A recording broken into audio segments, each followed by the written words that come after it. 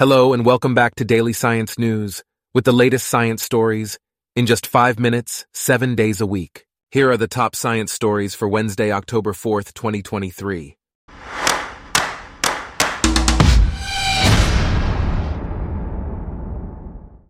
Today's episode is brought to you by Blogcast, your personalized audio feed, available on iPhone and Android.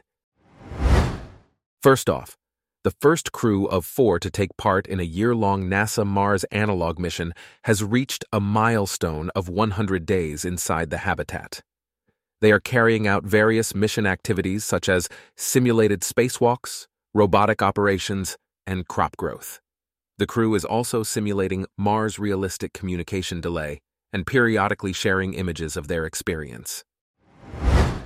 In other news, NASA has announced that 2 upcoming spacewalks outside the International Space Station will feature NASA astronauts. Laurel O'Hara and Andreas Mogensen will be the first-time spacewalkers. Live coverage of the news conference will air on NASA television, the NASA app, and the agency's website. Media interested in participating must contact the Johnson Space Center in Houston. The spacewalks will be the first for both crew members, with the second one lasting approximately 6.5 hours. Meanwhile, Bastion Technologies, Inc. is a Hispanic-owned company that supports NASA's missions. They have been recognized for their role in multiple aspects of the space launch program and maintaining an exemplary safety record. George Hernandez, a Hispanic professional, continues to influence his daily work with NASA and Bastion. Next, Glenn High School in Ohio is hosting NASA's Student STEM Events 2023 to 2024. Students must be enrolled in a school located in Ohio and submit an essay explaining why they want to participate. The event requires a signed principal and counselor acknowledgement and the student essay. Only the first application will be considered if multiple applications are submitted.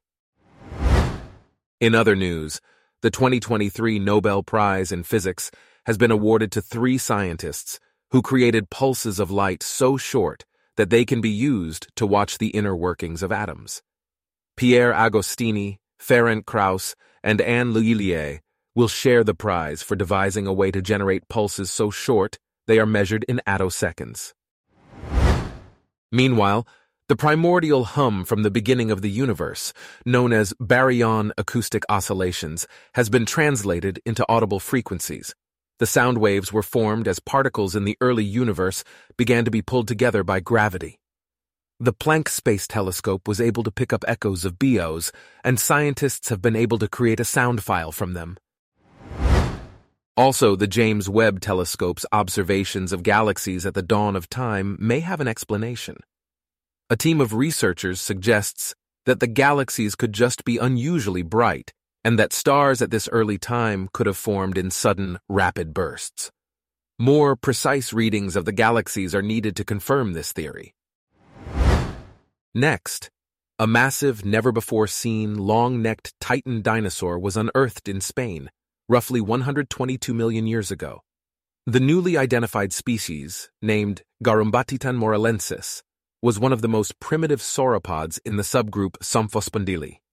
The discovery of this primitive Symphondylan hints that Europe could be where they first roamed, but more evidence is needed to prove this. In other news, Stanford medicine researchers have discovered that there are neighborhoods of different cell types in the gut that cooperate to digest food and protect against infection.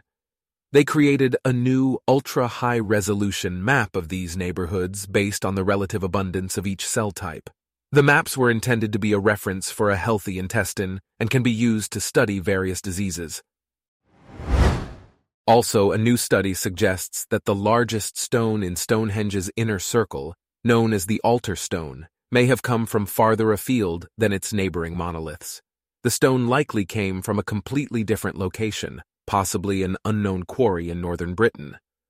The characterization of this stone as a blue stone is now up for debate. Meanwhile, a researcher from the Quadram Institute Bioscience has responded to an article defending ultra-processed foods. The researcher argues that the definition of ultra-processed foods is generic and not based on current scientific evidence.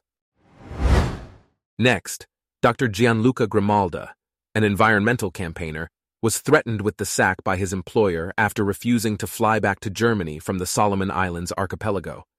Instead, he plans to make the return trip to Europe entirely without flying. Supporters believe the employer is using this opportunity to retaliate against him for his participation in climate protests. Lastly, a cloud of Canadian wildfire smoke smothered most of Florida, adding the state to a list of United States states affected by a historic season of flames up north. The smoke originated in British Columbia and Alberta and traveled thousands of miles to eastern Canada before being dragged southward. This year qualifies as the worst on record for wildfire smoke exposure in the United States per person, and researchers expect smoke to increase as wildfires become more likely and more intense due to climate change. Our top science stories for today are brought to you by Blogcast, your personalized audio feed. Download the free Blogcast app on your iPhone or Android today. If you enjoyed this, please consider listening to our other podcasts: Daily Business News, Daily Tech News, Daily Lifestyle News, and Daily World News. Thanks for listening. Blogcast.